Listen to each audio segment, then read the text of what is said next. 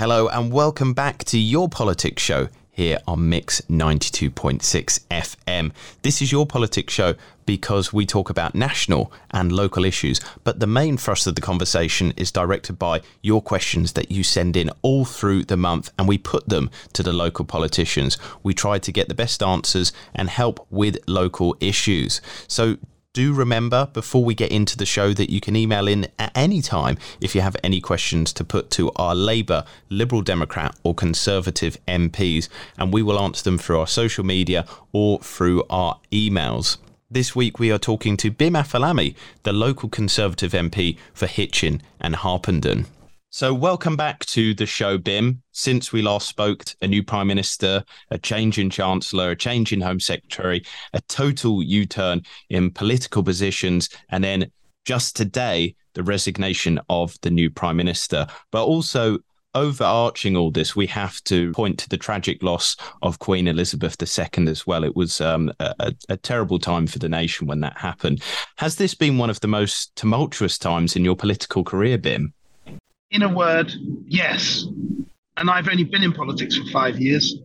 This week, we've seen the new position from the government. It's taken a turn after the turmoil of the last economic plan. So with this new announcement, with this new direction, are you happy that there is a leadership election now and that maybe we can see some more return to normal politics, Bim? Yes, because, I supported Rishi Sunak in the leadership election over the summer for a very good reason, because I knew he could do the job. I'd worked very closely with Liz Truss, and I didn't think she could do the job, and she's, proved that. And so what I'm hoping is that now we get back to a sensible period of governance, and, I'm supporting Rishi if he chooses to stand again. I haven't spoken to him today, but if he chooses to stand again, I'll be strongly supportive. And do you have a feeling of annoyance at this whole situation? As you stated there, you backed Rishi Sunak. This new era that we are going to see with the Conservatives, whoever is the leader, will see a restricted fiscal policy, mainly due to the fact that borrowing has increased so much for the government as well. Are you critical of this Truss economics? Well, obviously it went wrong. They were trying to, focusing on growth, and it's important not to completely trash the aim. Trying to focus on economic growth is really quite important. But the execution was appalling, and he also just couldn't run the government properly. So, that is that we've seen what happens. Taking it back, as you said there, you were part of Rishi Sunak's support team. You wanted him to be the next Prime Minister. But over the course of the Truss administration, I think around September the 22nd, you did actually say some positive things. You said the mini budget shows how much potential Kwasi Kwarteng and Liz Truss see in the UK. It has clearly set out government's priorities and takes necessity into action. So with those kind of comments there, were you more kind of backing up the new Prime Minister, giving them a chance? You hadn't changed your belief system, had you? No, but look, the growth plan and the mini budget was in large part sensible. It talked about getting rid of silly obstacles to infrastructure, getting more onshore wind, getting rid of silly financial regulations that hold back the city. There are a lot of things that make a lot of sense in this. But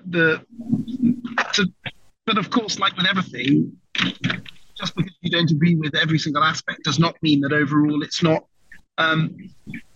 it's not a good idea. I think that the difficulty they had with the growth plan and all this stuff was that they failed to appreciate the market reaction properly. And that is something that is of real importance. And I think that the fact that they fail to appreciate that has cost them dear. But that's not to say that every single thing they're trying to do is bad. And it's wrong if anybody were to ever suggest that. Even Labour didn't disagree with everything in the growth plan. I do want to talk about some of the turmoil of what happened last night. Were you there, Bim? Can you give us a bit of an insight? Because there's lots of rumours, there's obviously kind of accusations that have been laid down. Was it an impossible situation for some Conservative MPs? Do you agree that there was Yeah, bits I of mean, bullying? no. I think people have to slightly grow up, first of all. If anybody tried to physically manhandle me, I would tell them to off very, very quickly indeed. Um, what basically happened was there was something called an opposition day debate. Now, they are given on a regular basis, quite rightly, to the leader of to the opposition parties. Labour get most of them. The SNP gets a few because they're the third party to talk about an issue of their choosing, and that is right. We're in a parliamentary system. They have a right to, on an occasional basis, talk about whatever they want. That's important, and the government has to respond. Now, votes on opposition day debates are not binding. They are just motions of the House of Commons. And typically, what the government will do, not obviously with a Conservative government now, but when it was a Labour government, it was the same, is what a government does in that situation is it abstains. So it basically just says, look, opposition day, you're doing your thing. You vote for whatever you want, but we're not engaging. This is your thing. Yeah, because it's not legislative. Now, what happened yesterday was quite unusually, Labour used a device that was pioneered during the Brexit time of trying to take control of the order paper. So trying to take control of the legislative programme in the House of Commons and to legislate to ban fracking everywhere. That is what they were trying to do. Now, the reason why it was important for the government to vote against this, regardless of your view on fracking, and for what it's worth, I'm against fracking. I'm on the record many times as saying so, is that if you take control of the order paper, that is the sort of core thing about being in government. Yeah. No government can allow somebody else to take control of parliamentary procedure, because if you did that, then you may as well not be in government.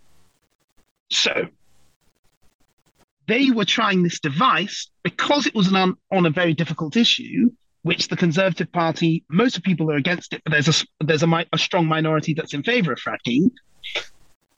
It was a sort of political game they were playing.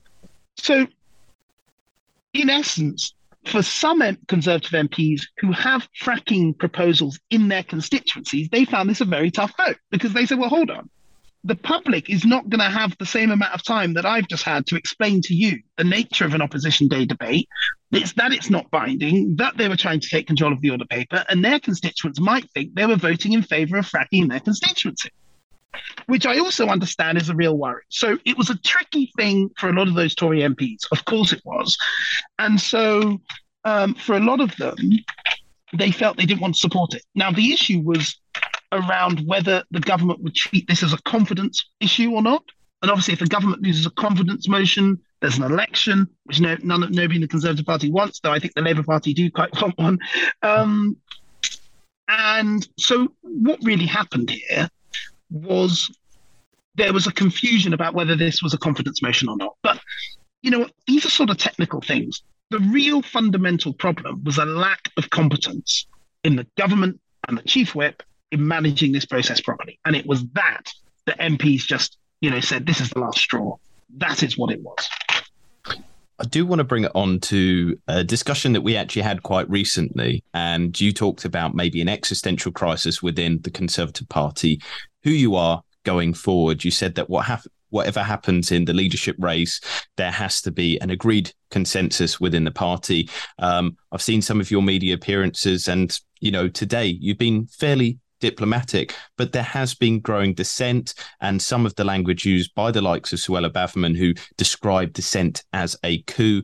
Does that worry you going forward about the future of the party, or do you believe that there can be unity under a new leader?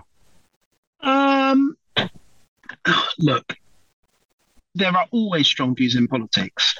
I am pretty confident that there will be sufficient unity under a new leader who is capable of running the government.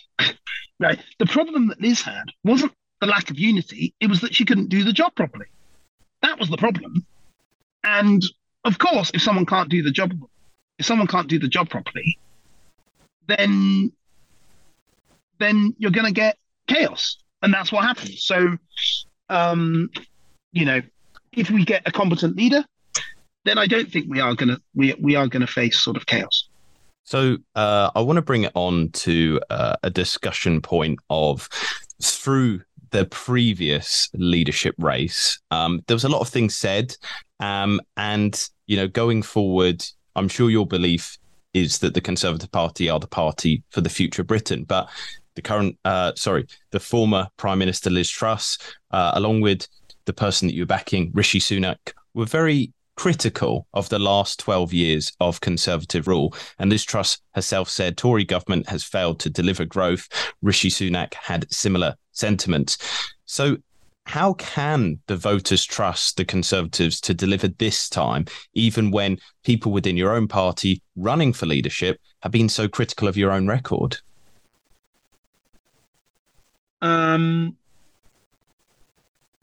I think that it is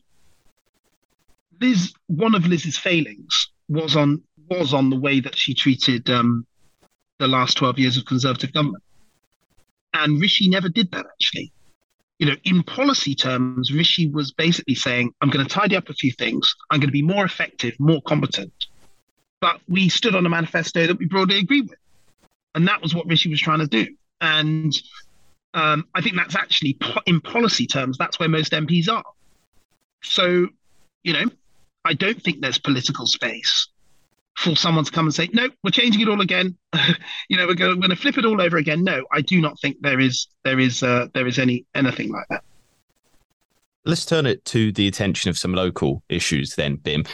Last month, you asked the Secretary of State of Education whether the government is planning to take steps to support schools in Hitchin and Harpenden constituency with their energy bills over the coming winter. We've seen changes. Obviously, Jeremy Hunt has described new plans. So what was the answer given to you, and what is the kind of answer going forward? Has it changed? So I haven't got an answer to that yet, but what I would say is energy bills are a massive issue for public sector because they can't increase their prices, right? Now, I'm not saying it's easy for a business, and it's not easy for a family to necessarily earn more money, but there is a bit of flexibility in both of those instances often. If you are a school, you can't charge more per pupil if you're a state-funded school, right? So energy costs for schools, particularly in this constituency, we've got a lot of old building village schools. That will be very, very difficult. What kind of help do you expect to happen then? Do you think that Jeremy Hunt, if he continues in his role as Chancellor, will there be new help announced for the education sector? I hope so. As chair of the all-party parliamentary group of renewable and sustainable energy, were you disappointed with some of the pivoting away from the green policy? Because in the 2019 manifesto, there was a lot of stuff that you were very, very proud of. Obviously, we can't say what the new government is going to do, but would you be disappointed if they continued with a focus on maybe fracking and these sorts of things rather than focusing on protecting green spaces like the 2019 manifesto had promised? Well, we just got to get back to the broad look. In political terms, right, without listing the manifesto, because obviously I can't remember it, we were in the centre on economic policy. We were saying that we were going to increase spending on things that we needed to increase spending on. We're going to increase spending on the NHS, on education, and on infrastructure. We had a sensible economic policy that was designed and maintained by Rishi Sunak. And then in the environment, we're very pro-environmental, and we held that sort of centre.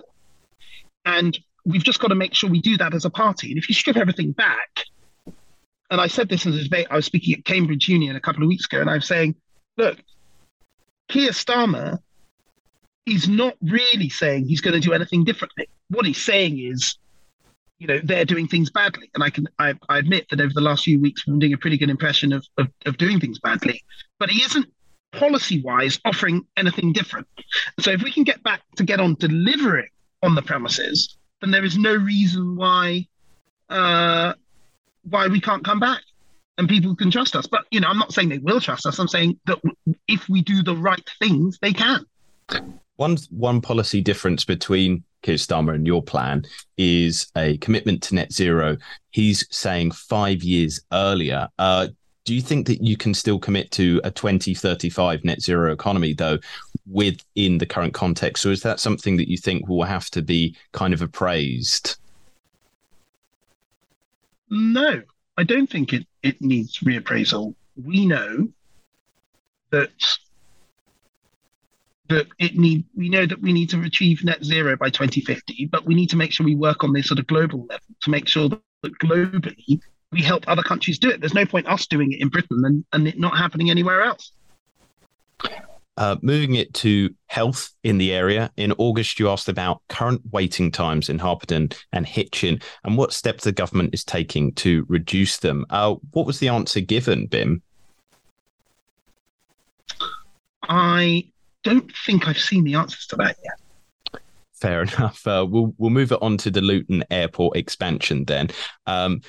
It has been called in by the Secretary of State. So many people will be interested. Will this see the project go ahead? Because Liz Truss's government seemed to be quite pro-airport expansion. Or do you believe that there is going to be a stop on this? I think that if you just look at this objectively, which in planning terms, it would have to be done by the planning inspector. When it goes back to the Secretary of State, it's important people realize this isn't done by one of my colleagues, right? Or me or whatever.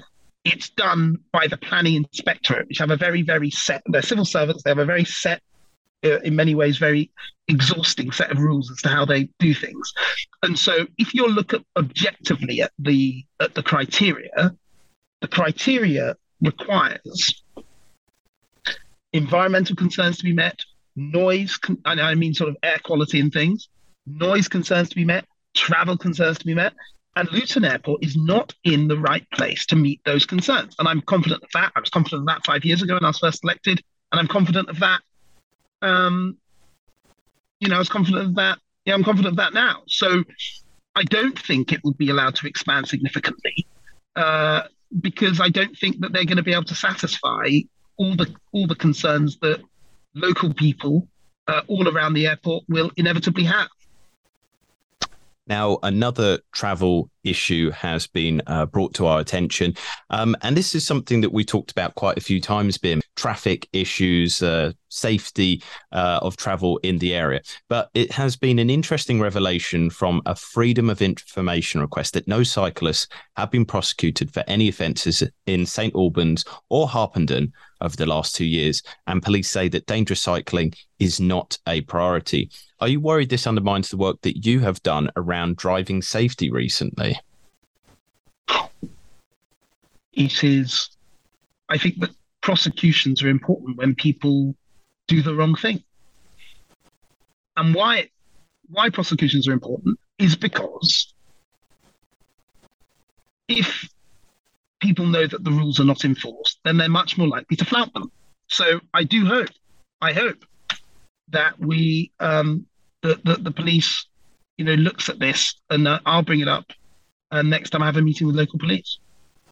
We might ask you again next month on that issue. But recently, before we get into the community questions, I wanted to ask you about your trip to Uganda as part of your work with Harpenden Spotlight on Africa. What was the trip like? What was the trip like? I mean, it was absolutely amazing. Absolutely amazing. The ability to work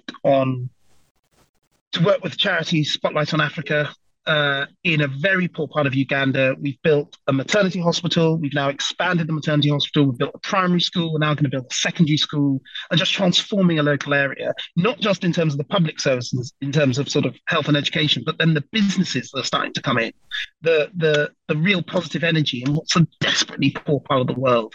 And, it was just really energizing to see charity work that you're doing.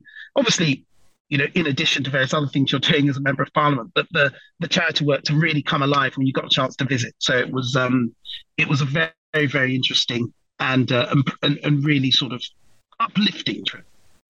And people can, I guess, visit your Twitter or however they engage with you to find out more information on Harpenden. Definitely. It's called Harpenden Spotlight on Africa. Look it up.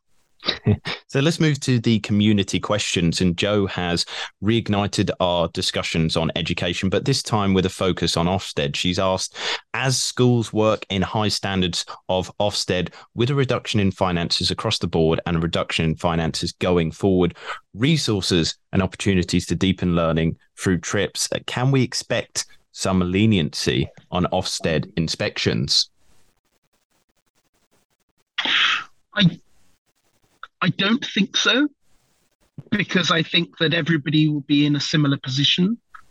But I do expect some understanding. And the critical thing with Ofsted, as you'll know, is explanation and talking through why things are the way they are. And that's what I would expect from Ofsted. But I don't think leniency is the right word, nor should they be lenient. They should apply the right standards, but they should understand where things may be difficult for any particular school.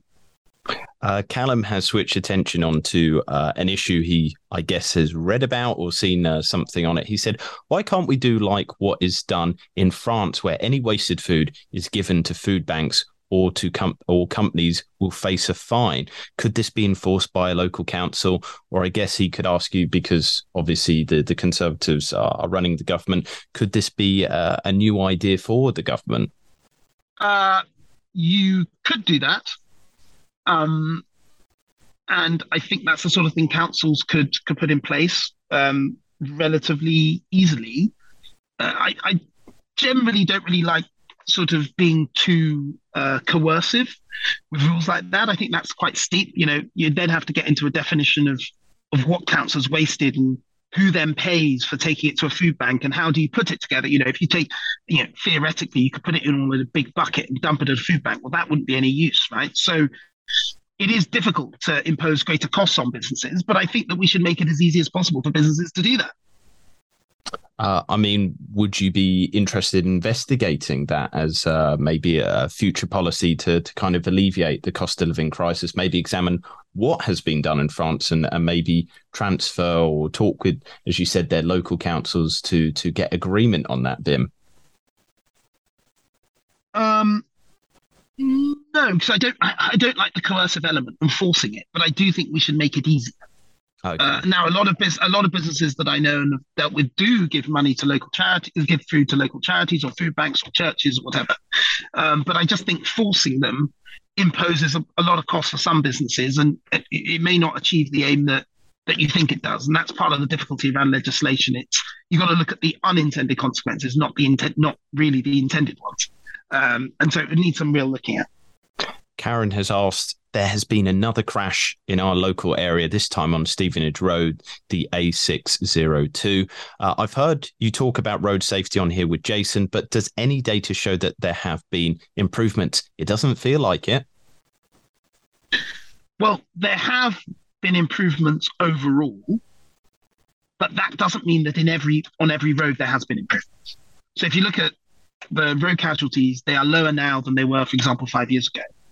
But that doesn't mean that in your particular road, that we're talking about Stevenage Road or any other road, that it's necessarily better. So, I realise that giving sort of general statistics don't really mean anything if you live on a road that's dangerous. I completely appreciate that. So the only thing I can say is keep bringing these things up, keep highlighting them. I will do my best, working with the local police, and where necessary, the county council who are responsible for roads. Shane has asked about, I guess, your future within the party. He said, after your on-air resignation, what is your position in the party now? Does this free you to speak your mind more? In recent media appearances, you seem to be able to voice your opinions more. Well, I always thought I was pretty good at voicing my own opinions. But look, when you hold a post appointed by the Prime Minister, you have to sing from a broad same hymn sheet. I think that's important. And if I was appointed to government as a minister or whatever now, then obviously there's a collective responsibility. You can't have government ministers come out and say different things every day because people don't have a clue what the government policy is. There's a great freedom in saying whatever you want whenever, but at the same time, you're not exercising the responsibility. If you exercise a lot of responsibility, you have to accept that within government, you're not going to win every argument. And that's just the trade-off that we all in politics we all wrestle with. Let's move it on to Carol's question. She said, latest data shows that Hertfordshire stop and search on leads to arrest 12% of the time, whereas the numbers show it disproportionately is used to bother ethnic minority communities. Where do you think the trade-off is between safer streets and allowing institutionalized racism to be part of our local policing system? Well, it's very, very hard. Stop and search is probably one of the most debated, controversial things in policing for over the last 40 years. And I can't pretend on this program that I've got an answer to it. What I do know is that we do need to trust police to do things right. And if we know they aren't doing things right, we need to come down like a ton of bricks on those that misbehave or are racist or whatever the misbehavior is. Because I think to not trust people who you by their jobs have to allow a huge amount of freedom to curtail other people's liberty by arresting them, for example. You know, we give police a huge amount of power and freedom to do that to the rest of our society. You've got to trust them, because if you don't, then society can't function. But at the same time, by goodness, we need to watch what they're up to. We have to make sure that there is a transparency about how they operate. So the final question this month is, Thomas said, I saw a picture of you playing cricket recently. Could you arrange a fun game of Labour versus Conservative sporting event? I could arrange that. Maybe I should. If you could choose any sporting ground, or I guess if this was cricket ground, where would you like it to be held? Would it be home turf for you in Harpenden? Football at the Emirates is where we should do it. And, you know, we have talked about your previous footballing prowess, but that is the end of this month's interview, Bim. It has been useful to speak to you as always. And as always, people can send in their messages because you'll be on again next month. But for now, I'm going to wish you the best of health and the best of luck over the coming month. Great. Thanks very much. Thank you.